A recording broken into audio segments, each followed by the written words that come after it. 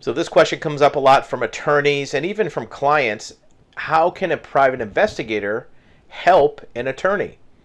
Maybe you're a law firm that may not have used a private investigator much in the past, or you have, but you want to know what else they can do. Maybe you're a client that's involved in some kind of legal case, and you want to find out, should you hire the investigator first, hire an attorney, and let them hire an investigator?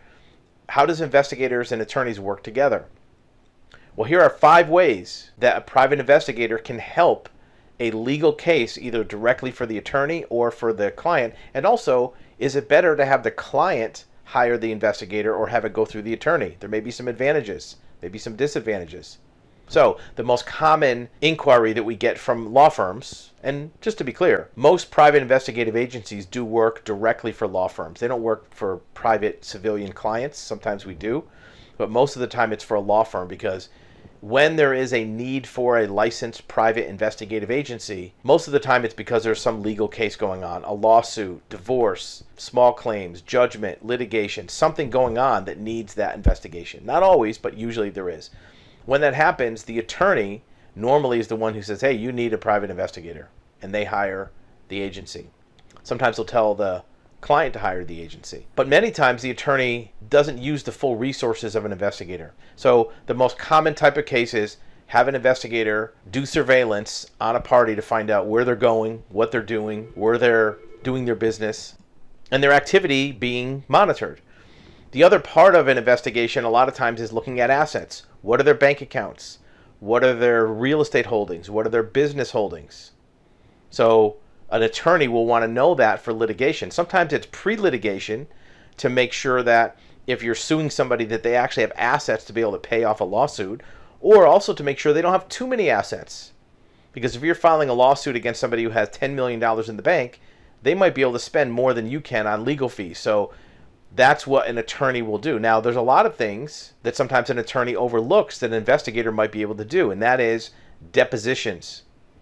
Almost every court case is going to have depositions where the party's going to have to sit down and answer questions. So if you're suing Joe Schmo, as part of that lawsuit, Joe Schmo is going to have to sit down and answer questions from your attorney, just like you would in court with testimony or, interrogation, so to speak. They do it outside of court so they don't waste the court's time. They do it in a deposition setting. An attorney can have an investigator sit in on that deposition and monitor the responses of that party. A lot of times you can pick up on things that are not true statements. You can provide the attorney with additional questions to ask. You can provide the attorney with clues to deceitful activity or statements or behavior.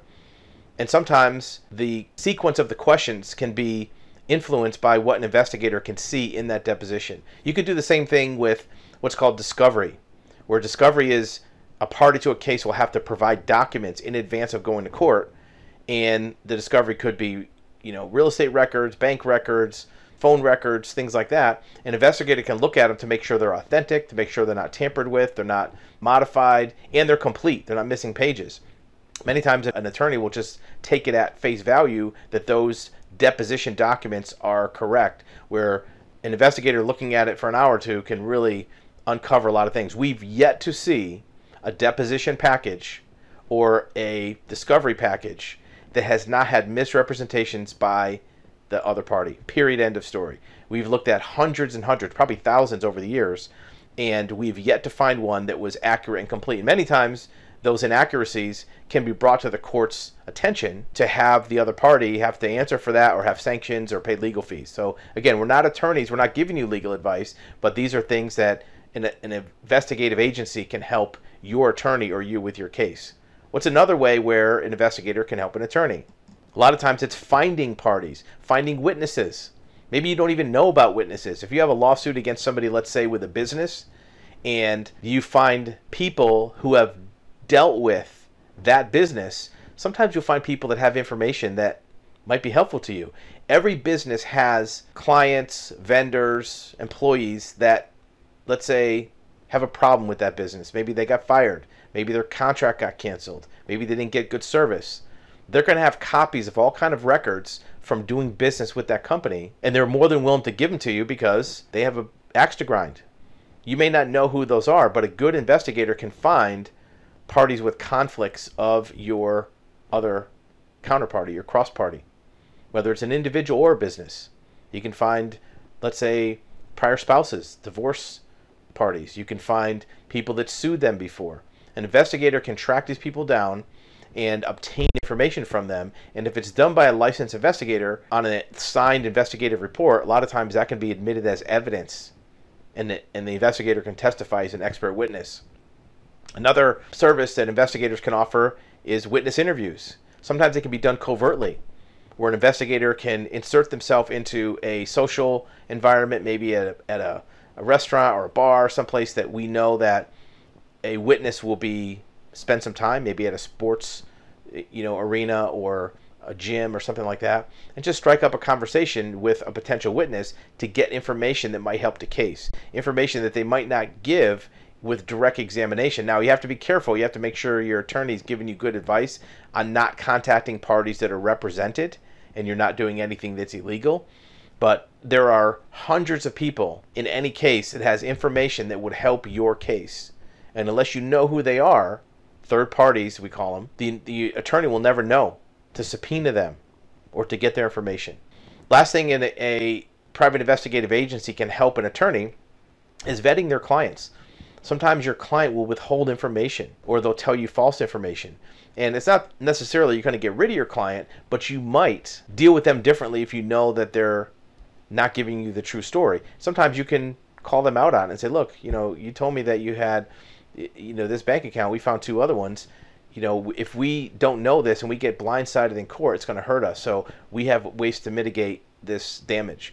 So an attorney a lot of times will have their own client be vetted to make sure they're representing themselves properly and have good information. So whether you're a law firm, a client, a potential client, these are ways where the attorney and the client can work together. Now, what's better, having the client hire the attorney or having the law firm hire the agency? Or the client hire the investigator, I should say. Well, here's the pros and cons, and talk with your qualified attorney about details of this. If you, as a private party, hires a private investigator directly, in many instances, that information is discoverable, meaning that if the other side finds out you hired a private investigator, they can subpoena the records of that investigator. Now, it doesn't mean that the investigator has to give them automatically. They can, argue against the subpoena and say it's private information, and a lot of times that'll work, but it leaves the door open.